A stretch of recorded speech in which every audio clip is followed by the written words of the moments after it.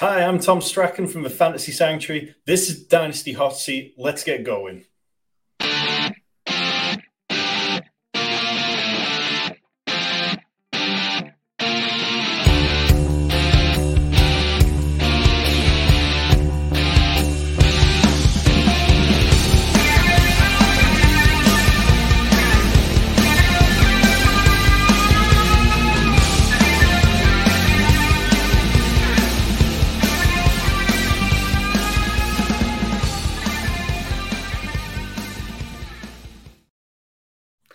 Yes, hello everybody, and welcome back to the Dynasty Hot Seat, the only Dynasty show that's a certified inferno. And we've got, one of the best guests that you could get in, not just like the fantasy community, but like the world community, right? This is Tom Strachan back on the hot seat at NFL underscore T Strack. As he said at the top, member of that dynamic duo over at the Fantasy Sanctuary with Rich Cooling also been in the hot seat a couple of times. Tom, brilliant to have you back on the show. How you doing, my friend? I'm good. Thanks for having me back. It's always nice getting a chance to chat with you. Both me and Rich are big fans of your channel and everything you're doing. And yeah, it's a busy time of year. There is no time to stop. The seat is definitely hot. Exactly. Yeah, the seat never ever cools down here. So I just want to thank everybody new joining, by the way, because a couple of new people always pop along. Just make sure you're do me a favor here, not hitting that subscribe button and the bell. I don't know, Tom. Do you care about the bell? People always ask about the bell. I actually don't care about the bell. We tell people to press it. I think it's better if for people going live, you want to have that bell on. You want to make sure you're seeing people as soon as it's on. There you go. So yeah, hit that bell as well, because Tom says, all right, hit that bell. So what we're going to do, we're going to go into some hints and tips, and then Tom's going to talk through some of these 2023 rookies in a little mock draft. But we're going to start off with section one, some hints and tips. You got sort of one all-encompassing tip for us, Tom, don't you? Yeah, it's just this isn't the time of year to switch off. I think there's sometimes people get fatigued coming out of the season. It's like, I can't look at my dynasty team right now. I know it needs work, but I can't be dealing with it right now. I've spent 17 weeks setting lineups. The season's over and I just need some distance and I'll dial back in at the draft. And that is not the way to do it. This is the time of year where you need to be just working out, okay, what do I need to make my team better this year? What do I need from the draft? What do I have? And if I don't have what I need to be able to make my team better, how am I going to get it? I've got one team which me and Rich did a video on about. It's probably the worst dynasty roster you could ever imagine. And it's true. But the key thing there is that I know I've got 4 second-round picks and 3 first-round picks. And it's going, okay, how can I start spinning them into 24 picks already, because I know that team, no matter what I do, is not going to be contending this year. And even though the 23 class, which was hyped for a couple of years, is the greatest class of all time, has started to dip off a lot, there's still going to be plenty of hype when we get into these rookie drafts. So you need to be ready to do what you need to do to be able to turn your dynasty teams around. Or if you're a contender, then, sitting back isn't the time of year for it either. I had a team which absolutely destroyed a league the year before. And then last year I went out about this time and bought Ramondre Stevenson for a 3rd-round pick.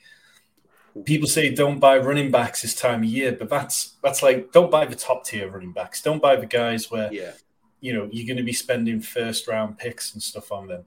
Go out and throw 3rd-round picks at stuff, because I think whilst there's some interesting players in the 3rd of this, if you can get somebody with the potential to do what Ramondre Stevenson did last year, then that's absolutely worth it. Yeah, I completely agree. And this is, you're right, the perfect time of year to actually if you're talking about trying to get some 2024 picks. This is the time of year where it's perfect to capitalize on if you're going to sell some of these picks, because at the minute everybody's got rose tinted glasses on. No one's got drafted to the New England Patriots yet, right? No one's plummeting in value because of where they've landed. Everyone's thinking, oh, great, I've got Devon Etienne. Imagine if he ends up on this, or he goes to the Chargers, or he goes to where. But then one of these guys, or probably half these guys, are going to have bad landing spots and their value's going to plummet. So this time of the year is perfect for, taking advantage of those rose tinted glasses and selling these picks on for for perhaps, a healthy profit, or maybe because of the depth of this class, selling some of those late first round picks and picking up a couple of second round picks, and you're getting pretty much the same kind of player, but you got a little bit extra on top now as well. 100%. Yeah, completely agree with you. Yeah, I think so. So yeah, 100%. Be active. I can only assume people listening to Dynasty, content at this time of year. You guys are all active anyway, so pat on the back for each and every one of you. So let's dive right into it then, Tom, shall we? I'll pull up a little sleeper tab here. We're going to pick every player here. We're going to go through 2 rounds, and let's start off the top. It is super flex, but I mean, yeah, are you going to break the streak of everyone taking Bijan at 1, or are you going to do? No, I can't. And I mean, the thing, it's tricky for me with Bijan. So I don't watch college. I only dive into the rookies when we get to January. And I've been hearing about Bijan since before Breece Hall was drafted as like the certified 101 of this class. Yeah. And up until now, it's kind of like that thing where it's like, all right, well, is there a possible situation where he gets a poor landing spot and Anthony Richardson perhaps gets a really good landing spot? I think that's the only way we can flip it. But for now, with everything we know, and when we're seeing Bijan Robinson being mocked to places like the Bengals, you've just got to take him at the 101. Even if you don't need a running back, it's better to take the value of him, and then you'll be able to trade him and get an incredible good value on him even a few months down the line. Yeah, I completely agree. I put a tweet after having Ryan McDowell on the show here, the last guest before yourself, and we kind of talked about like what would need to happen for Bijan not to be the 101, and yeah, he kind of said like, yeah, he ends up in, we mentioned him earlier, like he ends up in like New England, where like it's a bit of a tricky situation there for any running back. Plus you got your guy Ramondre Stevenson as well there, that's a bit tricky, and then like Bijan like goes like 101 to the Panthers, right? Then that is like 2 worlds colliding, and that might knock Bijan off, but 99% sure here that he's going to be the 101. So we'll get him locked in. And then who's going right after him then at the second pick of the first round? So if you'd asked me this a few weeks back after the combine, it probably wouldn't have been Bryce Young, but I'm going to go with Bryce Young. I think he's really had an up and down process before the combine. People were talking about how we were expecting him to possibly weigh as little as 170 pounds and be like 5'9" or so. And that would have been incredibly difficult for him to come back from, because that's just so far below what any NFL quarterback has played at. But between weighing in at a kind of reasonable level at over 200 pounds, and technically it was sort of like 5'10", I think, when he was height-wise. So you can make a comparison to guys like Russell Wilson, and you can make a comparison to Kyler Murray. But the thing that Bryce Young does is he has this great release, which is really, when he releases the ball, it's high. Whereas, you look at somebody like Will Levis, he's quite often going low and looking to get around players. But Bryce Young, he's just a really good quarterback, progresses through his reads well. He's a very intelligent quarterback, and I think he's going to have a really successful NFL career if he lands with the right coaching spot. Yeah, I think you're right. And he looks sort of odds on, right, to go to the Texans, who are already, starting to address their offensive line, paying linemen more than anybody else in the league. So that's huge for Bryce Young, I think. Yeah, definitely. I mean, you've got a player like Laramie Tunsil protecting you. It's always going to make your life a lot easier. Yeah, absolutely. So, Bryce Young in at 2 then. And are we going his close rival at 3 then, or are we kind of switching it up a bit? Well, I'm going to go with Anthony Richardson. This is the point in the draft where, I think CJ Stroud and Anthony Richardson, there's very little between them in terms of what they can bring as fantasy prospects. But Anthony Richardson, the ceiling is just going to be so much higher. We saw at the combine, we all knew that he was an athletic beast and he was really going to do fantastic things. But this isn't Malik Willis 2.0. People who say that haven't watched a lot of football. Yeah. Malik Willis went to Liberty and didn't dominate there. Anthony Richardson was in a good division and played well. He works his feet well in the pocket. And yes, he does have some mechanical issues and his footwork occasionally can be a mess. But the upside of what he can bring is like a 240-pound quarterback who can run a 4.4 40-yard dash. That's what we're after in fantasy. I like scoring points in fantasy. Yeah. I don't know if you've seen him. I've seen this today. He deliberately threw the ball against the ceiling there, right? Just so people can say that about Anthony Richardson's ceiling, right? He 100% did that on purpose, right? I think it's just one of those where it's like, I could do it. I wonder what people will say.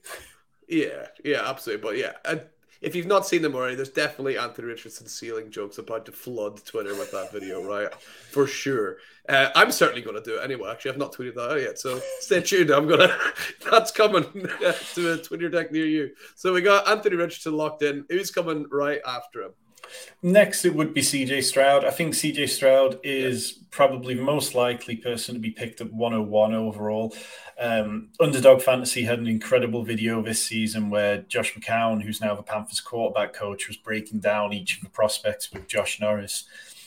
And Josh McCown just was visibly excited by CJ Stroud. It's really worth looking up. Yeah.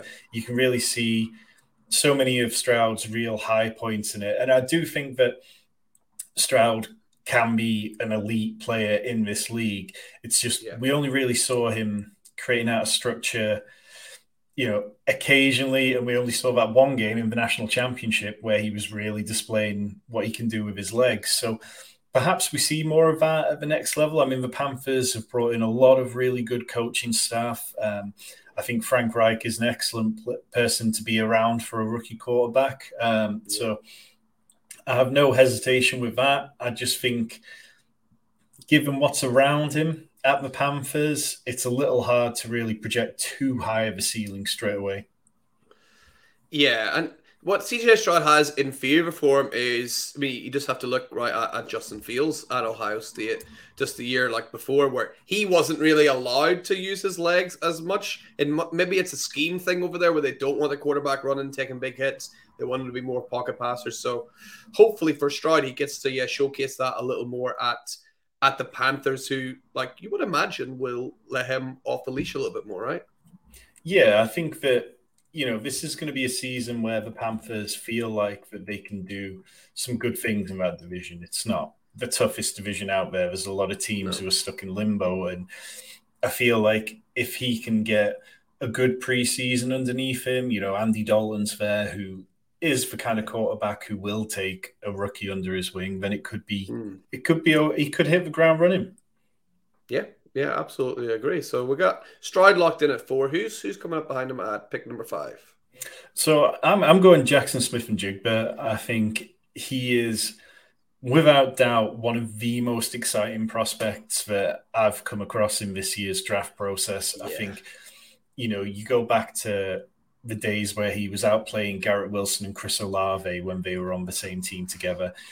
Yeah. And people will talk about him being a slot-only player, but I mean, I play predominantly in PPR leagues, occasionally in half PPR leagues, but it doesn't really matter. I mean, we look at Amon-Ra St. Brown or Justin Jefferson or Cooper Kupp. These are the guys that if you've had 2 of them on your team over the last few years, then your fantasy team has been excellent. I mean, even a guy like Christian Kirk last year was running virtually all of his work out of the slot. As long as you've got an offensive coordinator who's going to deploy them not only in slot routes, which come back sort of like horizontal along the line of scrimmage, but if you get somebody who's sending them vertical as well, then they can really explode and become just an excellent option for fantasy. We had Andrew Erickson on from Fantasy Pros to do a mock draft with us, and he had a great line where it's like, okay, Jackson Smith-Njigba is never going to take an 80-yard screen to the house, but he might catch 8 catches for 80 yards and a touchdown on one drive, and that'll work out more points anyway. Excellent point, right? Yeah, it's all about scoring points at the end of the day. Yeah, and you want that, like those target hogs, especially in PPR. And it doesn't matter where Smith-Njigba goes, he's going to see a ton of targets. So, yeah, I think he's He seems to be fairly consensus wide receiver one now, Tom, right? I think so. I mean, my co-host Rich, he's got Jordan Addison ahead of him, and I know he's very high on him. I know Daniel Jeremiah thinks Jordan Addison could be really special. But yeah, we've kind of seen Quentin Johnston slip down mock drafts. It's like him and Jackson Smith and Jigba have flipped. Quentin Johnston was going around that sort of pick 12 where the Texans have their second pick, but now he slid back to sort of like where Baltimore are at pick 23, and JSN's jumped up by about 10 picks. Yeah, but an elite talent without doubt, and great value at pick 5 there as well. So, who's coming in at pick number 6? We'll go Jameer Gibbs next. I think he's a really exciting prospect. Somebody that, like, for me, I just look at and I go, this is a guy who's going to get on the field early. Yes, he's only 199 pounds, and okay, that's not ideal, but that's kind of like Austin Eckler size. So yeah, as long as he bulks up enough to be able to take the hits, then that's fine. But I'm also not looking for somebody to get 100% of the carries. I don't need somebody to get 100% of the carries. So few running backs do get 100% of the carries. Like, true. And even then, what are we talking? 70%? I don't need that. He's an incredibly explosive player. His 10-yard split was 1.52, 40-yard dash time, 4.36. So if he can get on the field, he's going to create explosive plays. And if he can create explosive plays, then that's fine. I'll take 80-yard run to the house and a touchdown on 15 touches or something like that. That's fine. And particularly, like, I play a lot of best ball and come a lot of this from best ball point of view. But in dynasty best ball leagues, I think he could be a slam dunk and could be really important down the stretch when we're getting towards the playoffs. Yeah, absolutely. And I think, like, the one knock on him, like you said, is like his size or like his weight. And you have to remember, like, these are rookies. Like, this guy's what, 20, 21 years old. He doesn't have like fully like developed, like, I don't want to say old man strength, but you know what I mean, right? He's still got a lot growing into his body to do still at that age, right? 100%. I mean, it's like he's 20. I think he might be 20 by the time the season starts. But yeah that's he's going to get into an NFL program. And yes, there are plenty of really good college programs that really have these athletes playing to a higher standard than we did 20, 30 years ago. But when he gets into the NFL program, we've seen players completely change and develop when we get there. So I have no worries about him. Yeah, absolutely agree. I think he's a great talent. Can't wait to see where he ends up. Actually, it'll be really exciting. But for now, he's sitting at pick 6, and who's coming in after him at pick number 7? I'm going to go with Jordan Addison. I think he is probably very close to Jackson Smith and Jigba. I think he's probably one of those players who really does have a top tier kind of ceiling. I think, he's going to get the BMI issues thrown at him again, but do we not learn? I mean, we did this with Devonta Smith, and I had so much Devonta Smith on my teams last year. Same. And so many of my teams that did really well, it was thanks to Devonta Smith. So, look, I mean, there's a difference between Devonta Smith and Tutu Atwell. There's, Jordan Addison is not that slight. He's only 173 pounds. So that's fine. I think, when you look at Addison, he's a real natural route runner. He can create separation, manipulate defenses. And it's like, that's the kind of player who is going to get on the field because he just does stuff so well. Yeah, and if you think about like the way he played, like, he's not stupid either. Like, he's not going to be trying to take on massive 240-pound linebacker. Like, he's not an idiot. Like, he knows what size he is. He's been that size his whole life, right? So he's going to like select clever routes to run, make smart choices, and understand that he's not as big as these other guys. And yeah, being that size his entire career, I fully trust Addison to, well, first of all, probably just be open so it doesn't matter. And secondly, to not make stupid decisions on the football field. So I'm not too worried about Addison at all, really. Is there any kind of landing spot for him? You'd be like, oh, don't like that, or you happy enough with him?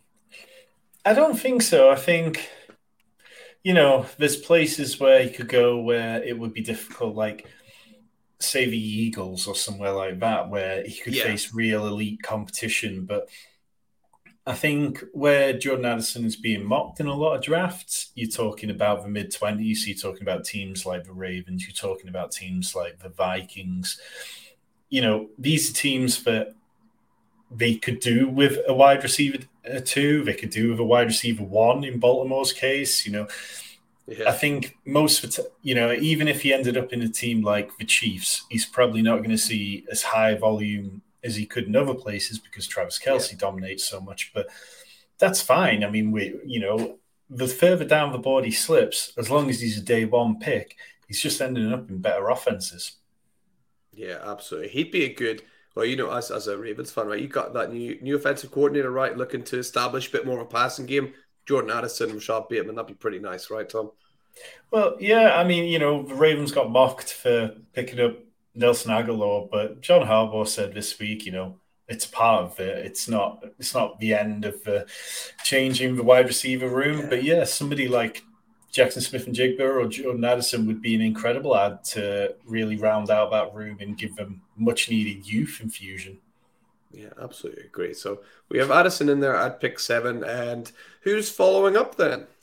I'm going to go with another wide receiver. I think, I firmly believe that wide receivers are a really good way to build your dynasty team out. I think like a few Yeah. years back, I ended up with a lot of Jamar Chase in Hmm. drafts simply because he fell down to sort of this range of drafts sometimes. I think you look at Zay Flowers and he's got a really wide range of outcomes in mock drafts. Daniel Jeremiah has kind of mocked him as high as sort of 14 in some drafts, and then sort of down around where the Patriots are, and then all the way down to like the Ravens or the Chiefs, all the way down at Yeah. 31. So he could easily sort of go anywhere, but he's 5'9", 180 pounds, ran a 4.42 at the combine. He's a good route runner. He can separate. He's got little subtle movements that he can throw defenders off. So he does lots of things well, but he doesn't do anything like truly elite when you watch him. But in the Yeah. right offense, I'm kind of hoping that he finds a wide receiver coach and an offensive coordinator who can unlock that and help take it to the next level. Yeah, absolutely agree. I think Zay Flowers will get him locked in at a pick 8. He's a guy that I kind of be doing these videos, Tom, where it's like ADP, like based on a couple of mock drafts from all around like the dynasty and the fantasy community. I've done like a total ADP pre-combine, and now I'm starting to work on like the post-combine stuff. Zay Flowers has taken a massive, massive jump up post-combine, which is really interesting because I thought he had a pretty good combine. I'm also wondering if people are starting to like watch a bit more tape and like go like, oh, this guy's quite good, and that's why he's starting to bump up the rankings from like the seconds to this kind of range in the first.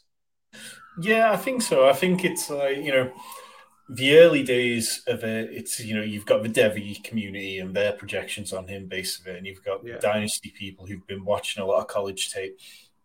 And then I think we get to this time of year and you get people like JJ Zacharias and Pat Corraine, these people who are really, really good at projecting prospects who come to it quite late because the NFL season takes up so much of their time. And yeah, they're seeing different things and stuff, which because they're coming from a different mindset. So I always really value getting a wide range of people's opinions on prospects. yeah, It helps me because I don't watch any college. yeah. Yeah, at the minute, I'm going through a bit of a slog with college football. It's my first year of really trying to catch up and watch the tape. And it is hats off to guys who do it like the whole time because it is an absolute slog to get through. But yeah, it is nice that a lot of people do it. So yeah, you can kind of pick and choose between people. And Zay Flowers seems to be a beneficiary of that so far. So we got him in at 8, and who's going in at pick 9 of the first round? Well, I think we've got to take Will Levis here. I think, Mm, again, you kind of talk about wide range of outcomes. I worry that on the night of the draft that Will Levis is going to be the player to slide outside the top 10. I think it's just as likely that he ends up around the mid to late teens as it is that he ends up yeah, at sort of pick 4 or 5.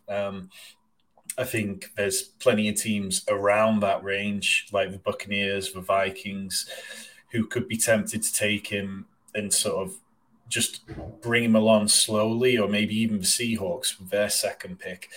I think, Yeah. He's an interesting prospect. My co-host Rich had a great line about him where he called him a Rorschach test. You can see what you want to see in him. You can see elite Yeah. traits that translate well, or you can see a toolsy quarterback with evident flaws. And I can't really get away from that because I think it's like, yeah, okay, we're hearing that he played injured during the end of the season, and that might have been to do with some of his issues with his plays. But Mm. so much of what he does is just poor decision making. It's Yeah. not making the right throw at the right time. It's not using the right arm angle at the right time. And for all that people say, okay, well, he's an able runner as well. I think he finished last year with like minus 107 yards because he got sacked so many times. So Yeah. if you're an okay runner, that's one thing. But if you're taking that many sacks, but you're heavily into the minus figures, then it's not a great look. Yeah. So I think, maybe Will Levis ends up like Mac Jones, where the first season he comes out and he does what he's supposed to do and he gets the ball to the players at the right time. And Mm. people are like, oh, okay, maybe this guy can really play. But I'm just skeptical about him. And I think it's like people will point to players like Justin Herbert when he came out and how skeptical the fantasy community were about him. But I just think it's very much an apples to oranges kind of comparison. And with Will Yeah. Levis, I think there's more downsides than upsides. But in a super flex draft of 109, yeah, 109, like that's Yeah. fine. I mean, chances are if you're picking at this end of a draft, unless you acquired the pick by trade, you're in the playoffs anyway. So unless your quarterback was Tom Brady who got you there, there's a good chance this is Yeah. going to be your QB3 on your team. Yeah. With Levitt, I'm glad you actually mentioned the arm angle thing because every now and again he makes throws. I'm like, that doesn't like. Not only is it a bad decision, but like, oh, it looks weird, right? He's got some kind of mechanics issue there as well. And some people are trying to shoehorn the Josh Allen argument into that. I was like, well, Josh Allen had weird mechanics. Like, that's not a good thing to compare to. Like, let's not. A lot of people seem to be really determined to shoehorn in Josh Allen because it's like white guy, same height, same weight. It's like, yeah, like you said, it's apples to oranges, right? I don't fully see the comparison there. But you're right. Pick 9, you got a guy that's probably going to go, to a team that needs a quarterback in the first round. So yeah, can't complain too much about that. So we got Levis locked in at 9. Who's coming up next to him at pick 10? It's going to be Josh Downs next. I think Yep. he's somebody that, again, you could see him kind of go in the back end of first round drafts. I wouldn't be surprised if in some drafts he slips further into the sort of like 2.3 range. I think, again, a wide receiver with size kind of concerns to an level. He's 5'9", 171 pounds. So people are going to talk about him being a slot only receiver, but he's got the skills and the route running ability that Yep. he doesn't have to just be a slot receiver. So I think it'll be interesting to see where he goes. If he goes to somewhere, say he goes to the Titans, then he could be on the field straight away enough that he could Yeah. stay on the field. But if he goes to somewhere with, let's say, I don't know, say somewhere like Washington, where they've Yeah. already got Dotson and McLaurin, and it's like, okay, well, is he going to get enough play in just 2 wide receiver sets? Or is he going to be the person coming off the field? And I think it's obvious he probably would be for the first season alone. So he's a guy that I think I'll probably end up with a reasonable amount of in Bestball because he seems like he's got a good ceiling to him. Yeah. I mean, he caught 72% of his contested catches in 2022, so it's not like he plays small. Like there's players like Marquise Brown, being a Ravens fan, the amount of times I would see him shy away from contested catches. It was frustrating, but that doesn't really seem to be Josh Downs' way of using his size. He's not afraid to go up and get it.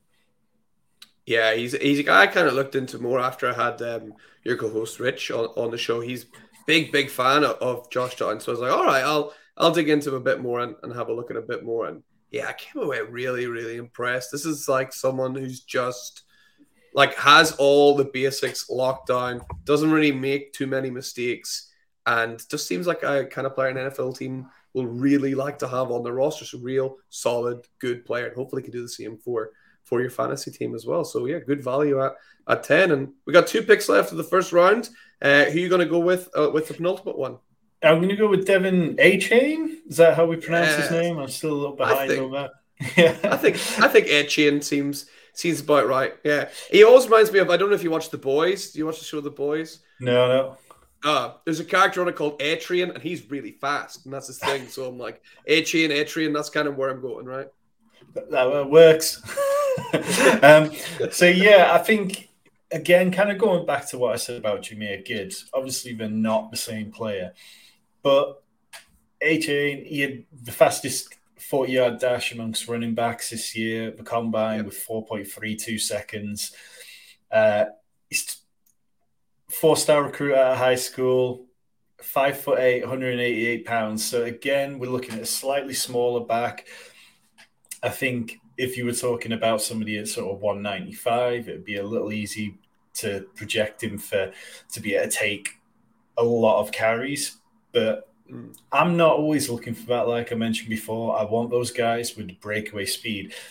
If A-Chain's getting on the field in the first half of the season with limited snaps, he's going to break those big runs. I mean, he rushed for over 1,000 yards in the SEC, showed his ability to carry the ball between tackles and how much he can just really break away from players. And even if it gets to a point where I'm like, okay, well, he's not catching as many balls as I'd like, I think you could get a good situation during his rookie year where you could probably flip him for a first plus further down the line.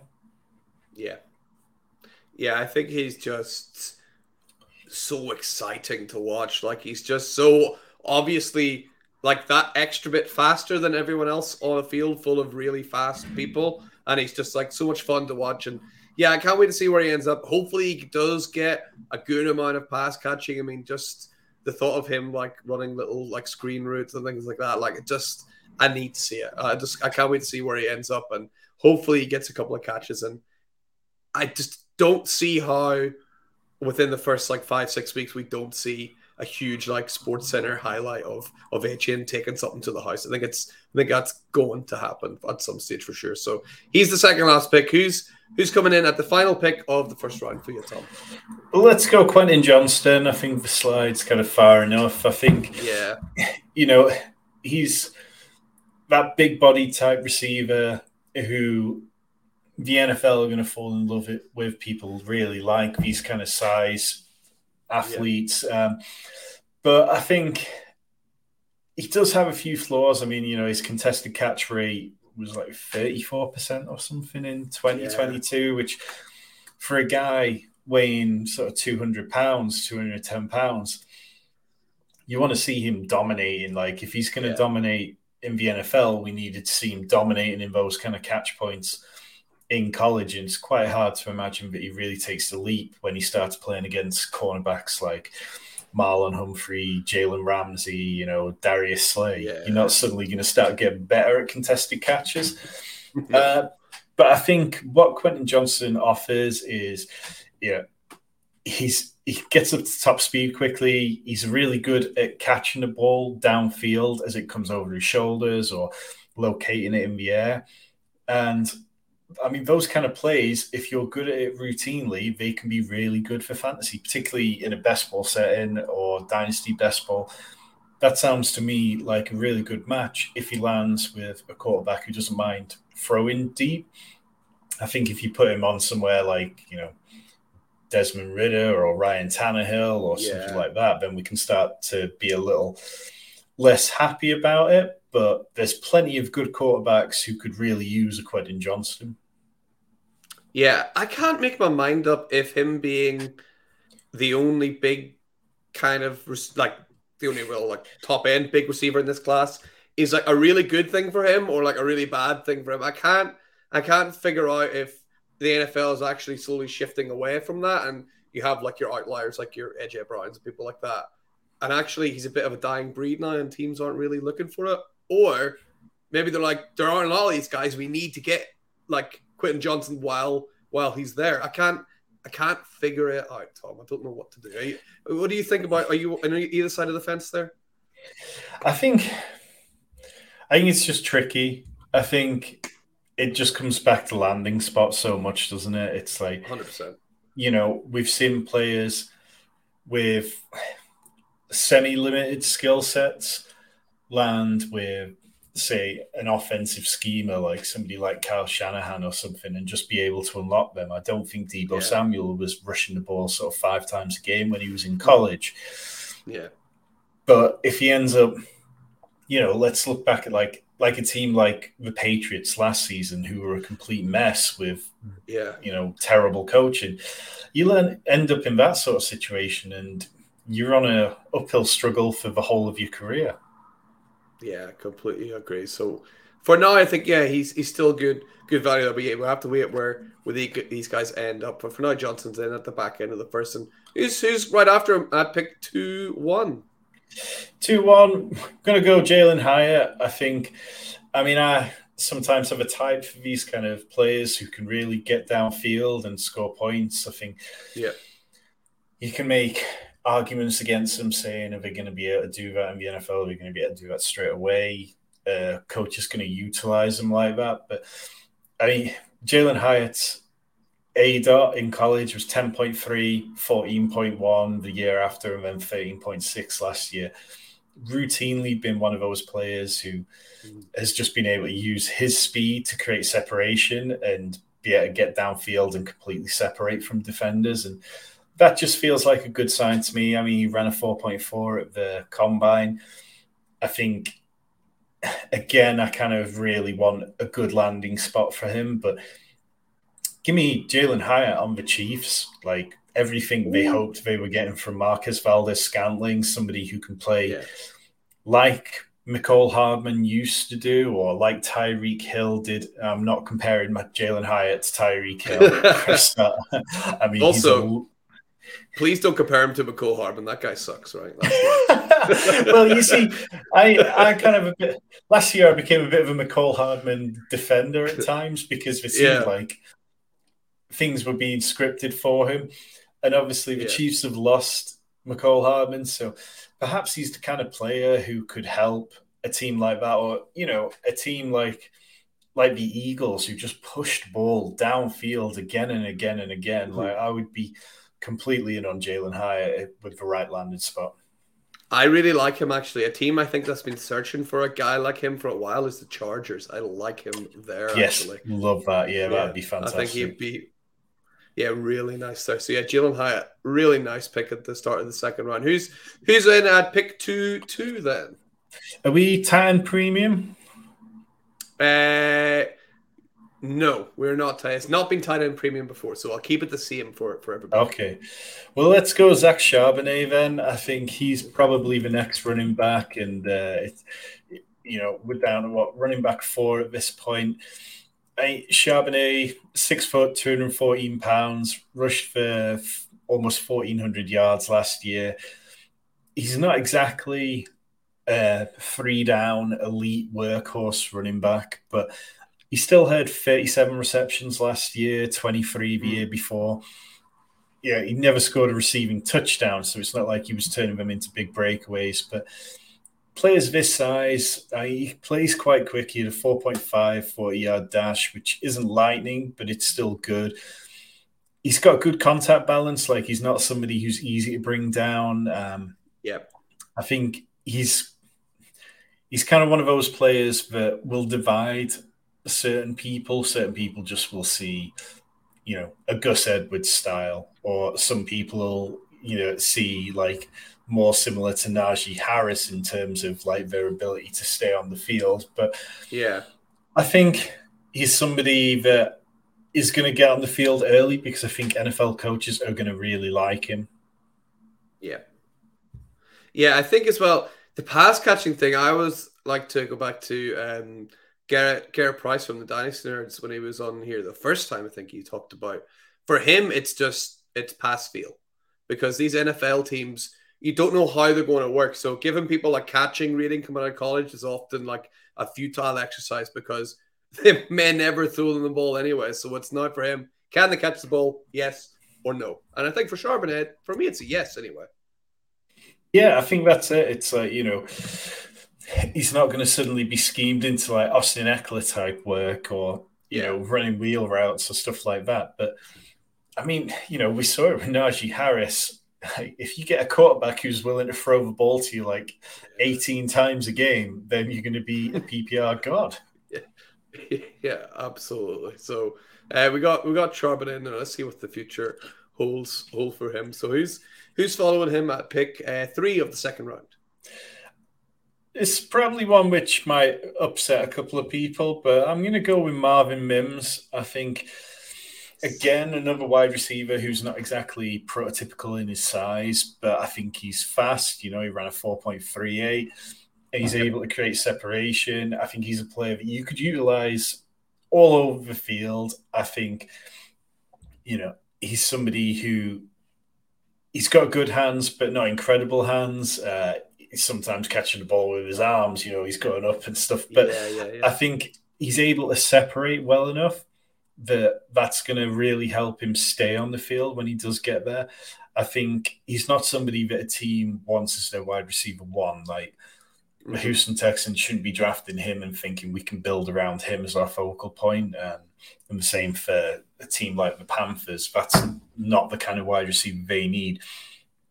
But Marvin Mims is one of those players that, like, okay, send him to the Vikings. He wouldn't have a Yes. huge amount of pressure on him straight away because Justin Jefferson's so good, TJ Hawkinson's so good. But I think that, again, I keep saying it, but in the right place, then Marvin Mims could be a really good fantasy player in year one.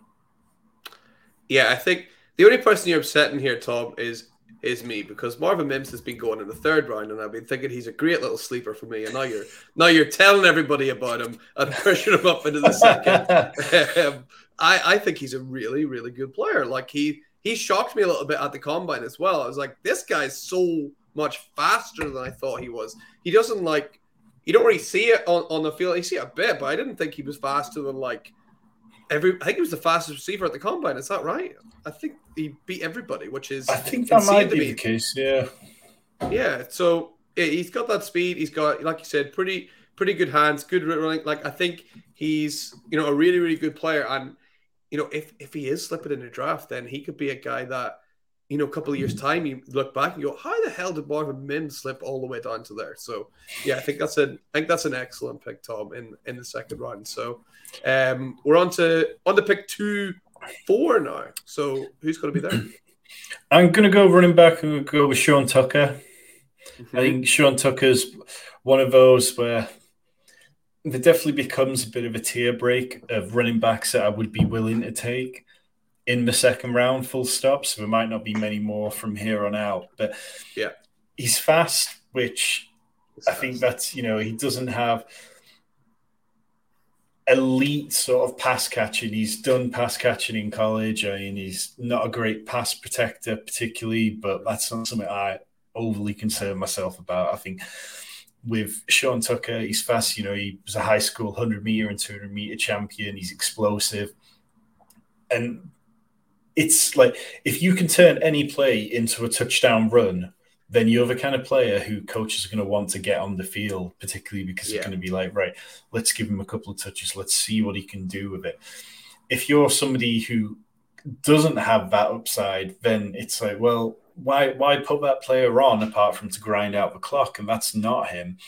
I yeah, think, you know, there's questions about his lack of route running ability because he's very much more just like a dump off type player, but he's the kind of guy who the ball's going to get thrown to him and he'll get his arms out for it, but he's not going to be like, one handed yeah, catching anything and then turning and sprinting or anything like Bijan might be capable of or the yeah, guys in the first round. But at this point in the second round, I really do think there's a cliff edge coming from running backs, and I'd rather take one here than gamble on yeah. somebody later. Yeah, Tucker's in this kind of weird mesh at the minute, almost similar to like what tight end 5 to 18 is, right? It's just this kind of weird mush of like running backs where I just have to see where they end up, like Tucker and Bigsby and like all of these guys. It's very, very landing spot dependent for me. But yeah, we just got to wait and see because Tucker, like you said, in the right spot could be great. But, if he ends up somewhere where they're like, you're going to be the grinder, it's like, that's not going to end well for him. So we'll have him in at 2-4 for now. Anyway, we'll see where he ends up. He could end up being pushed up. You never know. Who's going to end up at 2-5 then for you, Tom? Well, let's take a tight end. I mean, you keep hearing about how this is the best tight end class in years, and I don't know. Anytime I start hearing anything like that, I'm always a bit skeptical because, you look back over recent history and some of the best fantasy tight ends, Mark Andrews, Travis Kelce, they weren't exactly players who were being heralded as that when they were coming out. I think with tight ends, a lot of it doesn't always click straight away, and it's much more, it depends on the scheme and it depends on the jump that they make and how much they grow when they get into the NFL. But I do like Michael Mayer. I think if you're looking for a tight end who's just going to come into the NFL and straight away just be able to stay on the field for all 3 downs, that's Michael Mayer. And because he can block and he's a very good blocker, he can catch. I mean, he's got soft hands. It's like, the ball comes to him and it's no bobbling. It's just he catches it nicely. I think, he's not like a Mark Andrews, Travis Kelce, where he could turn and run the ball for 50 yards whilst holding a defender off. He's 6'5", 250 pounds, and runs a 4.7. But he is the kind of player who he can get you 5 catches for 50 yards and a touchdown on 4 or 5 games during the season. Then that's actually a pretty good return at tight end. Yeah, I think he's one of those guys that I just mentioned like that mush, right? He's a kind of guy that might end up in there like the kind of, I don't know, not Hayden Hurst. I feel like that's maybe a bit of a disservice to him. But you know what I mean? Like that kind of. No, I think that's exactly fair. I mean, you can because Hayden Hurst's ceiling is probably a little bit higher than he's ever got to. But Hayden Hurst has had those games where he's flash and stuff, but he is a touchdown reliant tight end, and I think that's entirely where we are. We move on to the next pick, and I'll take Dalton Kincaid, who might not be a touchdown reliant tight end. But I also think that the floor for Kincaid is a lot lower because he's, blocking just doesn't exist for him. He's Mike Gesicki. He's, he's Juwan Johnson even. Maybe that's a little harsh on Juwan Johnson, but he's not Isaiah Likely, one of these guys who comes out and he was never asked to block in college. So I'll take Dalton Kincaid because I think his upside is being Mike Gesicki, which go back a couple of years before Mike McDaniel was in Miami. Mike Gesicki was great. They were utilizing him heavily in the red zone. And with the right play caller, Kincaid could be excellent. I think if he ends up with a more old school coach, say somebody like Ron Rivera, then I'd probably be a little more concerned about him. And because those kind of guys can sometimes put high value on blocking and football skills. But I mean, Kincaid, 70 receptions last year on 93 targets, 890 yards and 8 touchdowns. He had 8 touchdowns the year before that as well.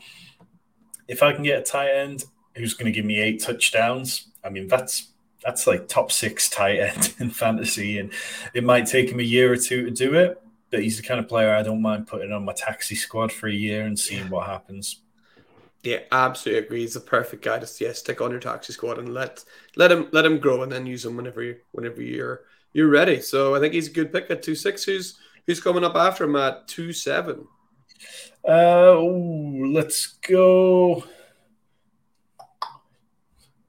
Let's go with Hendon Hooker. Let's get a little spicy and say Hendon Hooker sneaks into the first round. You go back to the combine, and before the combine, nobody was thinking Hendon Hooker was going to sneak into the first round. But then Daniel Jeremiah just gushes about what teams have been telling him about Hendon Hooker for the whole weekend, anytime that he got a chance. And then he puts him in his mock draft. And then somebody from CBS put him at like pick 5 to the Seahawks this week, which was clearly clickbait because, the Seahawks could just take him at 20 instead. But, I mean, Hooker, he didn't really, he's played, was it 4 years after a redshirt year in college. So he's coming into the league. I think he'll be 25 before he sets foot on an NFL field. Yeah. For comparison, I mean, Lamar Jackson's 26, just turned 26. So we're really talking about a very old prospect. I think it's fair to think that Hendon Hooker, his range of outcomes could be quite large in the NFL. But there were things to like about what he did at college. I mean, in the 11 games he played this year, he threw for 3,000 yards, 27 touchdowns, and he rushed as well for a decent rate. I can't remember the amount off the top of my head.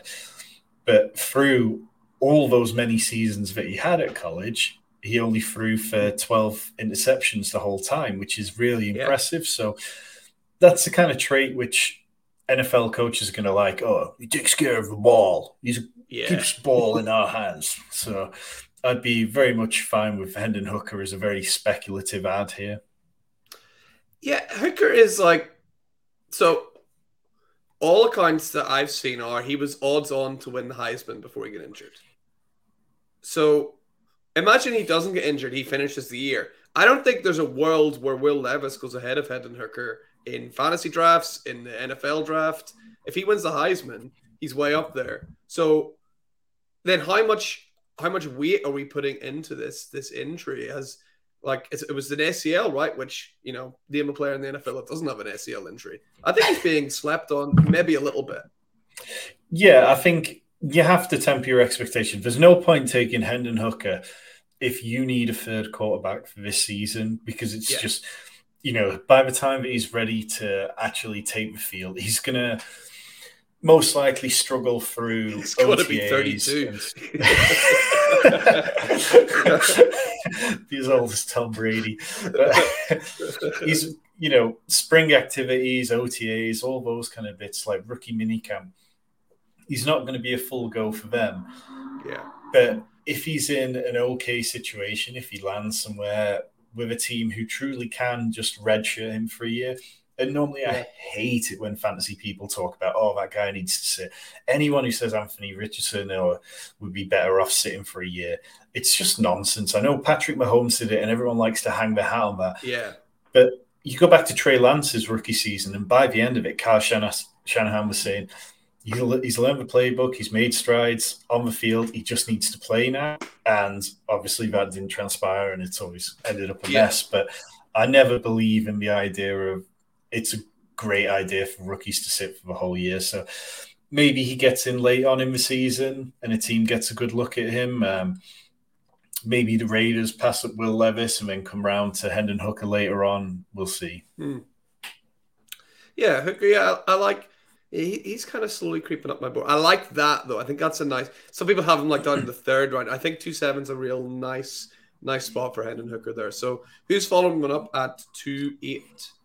Let's go Tank Dell. I think he's somebody who might be a little bit further down on the ADP, and maybe I'm just going a little wild here, but I think... When even have to search for him. Sorry, Tank Bigsby. Sorry, did you say or Tank Dell? Tank Dell. Oh, yeah. Let's get wild here. So, Nathaniel Tank Dell. Nathaniel Dell. Sorry, yes. There we go. No, that's all right. So again, this is a player, undersized wide receiver in this class, and he is 165 pounds. So this is real. Yeah. I'm aware that this could easily turn out like a Tutu Atwell here. But I think when you watch him, he's very fun. He's an electric type of player. He's an explosive athlete, really top-tier agility, in my opinion. I think he's one of those who he could be somebody who is a gadget-only play for a little while. And obviously when you have a gadget-only play, you risk being turned into somebody like Mecole Hardman, or who we mentioned before. But he had 1,400 yards in college last season, 108 receptions at Houston. I think that he's somebody that, I just like taking dart throws on exciting players when I get to this part of the draft. I'd rather be taking speculative throws on a wide receiver than a running back who's just going to turn into a plodder. Yeah. Yeah, and if nothing works out for him, he can get a job in the mafia because he's really small. They call him Tank, right? That's what they do, right? They've got big guys called Tiny, they got small guys called Tank. So he's got that waiting for him if things don't work out. So I love it. That's the highest I've seen him go. I didn't even know he was called Tank. I just known him as Nathaniel. So there you go. I'm learning new things today as well. So he's See, this is what happens when you get a guy on who's coming to it from a best ball angle a lot of the time, who just, yeah. I'm just looking for that explosive guy and thinking, what is the ceiling outcome? And sometimes that pays off for me in Dynasty, and sometimes it ends up like MVS, and we don't need to talk about it. Yeah, but when it hits, you're like, I absolutely slam dunked that. Yeah, absolutely. So King. he's locked in there at 2-8. So we got 4 picks left. Who's we'll not do 3-4. That's not a good idea. Who's coming in at 2-9? Let's go Zach Evans. I think, he's somebody that a lot of people would be quite high on. He's got good lateral agility and quickness. Works good in a zone scheme, which is what they ran at Ole Miss. I think he's going to be somebody who people speculate on the speed of, that he can break away. He's got good size. He's over 200 pounds, which, we keep mentioning undersized people in this class. But for a running back, that's really nice to see. Almost at 1,000 yards last season on 144 attempts. He's pretty much very minimal in the receiving game, which is why he's in this kind of range, because throughout his college career, he had a total of 30 receptions in 3 years. So really can't expect a lot on that. I mean, his ADOT over the last 2 seasons was minus 0.6 and then 1.1 yards. So that, part of that can be on the quarterback, but part of that can be the running back just isn't utilized because they don't see him as that type of player. So I think he's a solid floor prospect, and he's the kind of player that when the running back ahead of him gets injured, you should be flipping him. Yeah, that's the point I was going to bring up. I don't think, and this is probably true for most, second round running backs anyway, but I don't think there's a team in the NFL he could start for right now, like at all. Even like Dameon Pierce, who people might point to being as the worst running back, like starter at the minute, I think Dameon Pierce is better than Zach Evans because, Zach Evans couldn't really beat out a guy like Kendre Miller, who's not even been drafted yet when he was at TCU. And then he got beaten out by Rashad Judkins, who's a freshman, last year at Ole Miss. I just don't see how he gets on the field, really. That's my big thing with him. Yeah, I completely can see that point of view, definitely. Yeah, but you never know. You're right. One injury changes everything in Dynasty. So you never know what could happen with Zach Evans. And we got 3 picks left. Who's coming in at the third last pick? Let's go Rashee Rice.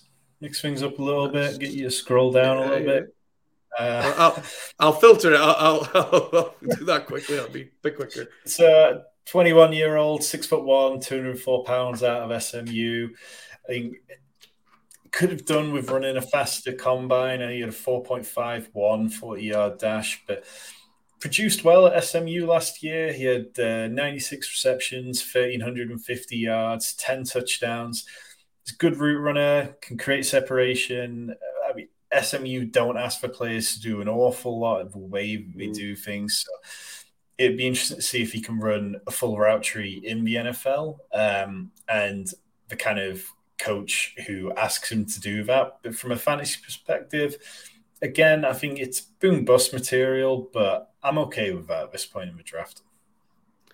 Yeah, he's a guy like last week, Ryan McDowell was talking about how much he liked him, and now you're kind of mentioning him. So he's a guy I'm going to dig a little bit more into, actually, because there's a couple of people now who know what they're talking about. I've mentioned Rashee Rice, so definitely going to look into him a little bit more. And Tom, you got 2 picks left. Who's the penultimate pick of the draft? Well, let's go Tank Bigsby. I mean, throwing darts a little bit in terms of running backs, but he does seem like the kind of running back who can get on the field because coaches will love him. I mean, he's got good vision, identifies the gaps properly, 6 foot, 210 pounds. So we've got no worries about what size he is. Yeah, he's a big guy. He runs through people. I think, he's had close to 1,000 yards or over it for the last 2 years. Complete zero in the sort of pass catching game again, really. Well, complete zero is a little unfair because he had Yeah. 50 receptions over the last 2 years. But again, his ADOT over 3 seasons in college has never been a positive yardage. It's been -3, -1, and -1.8. PPR, we can live with that. If you're getting thrown for like 2 yards, that's like what, 1.2 points or something. That's fine. So he's the kind of running back who, it's not even if a running back ahead of him goes down, he could be used for all 3 downs, but it feels like that isn't going to be how he's used for the whole career. And instead, you kind of just have to temper expectations. But I like him here at this pick. Yeah, I think that's good value there for Tank Bigsby. And like we talked about earlier, these guys could go anywhere depending on the draft. He could be pushed way up, or he could be off people's boards depending on where he goes. Like it's so hard to tell right now at the minute, right? And we got one pick left in the second round. Who's coming off the board last? I'm going to go Renegade here, but I think because it's the last pick, I think obviously if this wasn't the last pick, I wouldn't be going with it. But maybe I'm just swallowing the pro day hype. But we'll go Israel Abanikanda. I think Abanikanda. I think I've been told by a good source it's Israel Abanikanda. Well, there we go. I mean, former two-sport athlete. Yeah, he ran the 40-yard dash anywhere between 4.26 and 4.32, according to reports. And I know people like to say, okay, pro day times can be difficult, but these are the same NFL scouts who were hand timing at the combine. And obviously the surface is different. And even if it was, say, a 4.34, that's still incredibly fast. I mean, he would have been the fastest running back of the combine. He would have led the position with a vertical jump of 41 inches and a broad jump of 10'8". So as a former two-sport athlete and track star, that's the kind of player who sounds like he has a really interesting ceiling. I think he's somebody that I would like to see fall to a creative mind. I think, 216 pounds, no size concerns there. I think he's someone that I like taking shots on athletes because, sometimes they can turn into, your players like your Austin Eckler's. And obviously the flip side is they can turn into your Kenny Nwangwu, where they'll take a couple of punt returns to the house every now and again, but that's it. But I mean, I'm treating this like a rookie draft where this is my last pick. And if he's my guy, and I'm going to go get him. Yeah, I think a couple of people maybe have learned a lesson from someone like Isaiah Pacheco last year, who, he had the fastest 40 time of all the running backs last year and kind of still wasn't really on people's radar because of what school he went to and all of that. But yeah, whenever a guy does something like Abanikanda has just done, you have to sit up and take a bit of notice. And I don't know, Tom, you might know better than me. They don't use the same kit that they do during the combine at these pro days, right? Yeah, so whereas the pro day has an official times radar gun and everything like that, this is just NFL scouts with the stopwatches. But a lot of the times which we were going off of the combine, we were getting the scouted times a lot quicker than we were that. So, and quite often there wasn't that much of a disparity between them. No, so yeah, it's he's fast, right? How about that? He's definitely fast, exactly right? Fast, decent size, and he could be explosive. I'll take that at 212. Yeah, absolutely. And that brings us to the end of our 2-round draft. And Tom, just before we pull the board away, is there anyone that you're like, what, I didn't get to talk about this guy? Like one kind of sleeper kind of guy you're like, keep your eye out on him? I think players like Darnell Washington, Tajay Spears, they're both interesting guys. Cedric Tillman. If we were going on further, they were probably guys who I would have talked about a little bit. Kendre Miller, somebody who I know a lot of people like, but he just didn't quite squeeze him there for me. Yeah. So keep your eye on those 3 guys, along with all these great players that Tom's drafted for us today.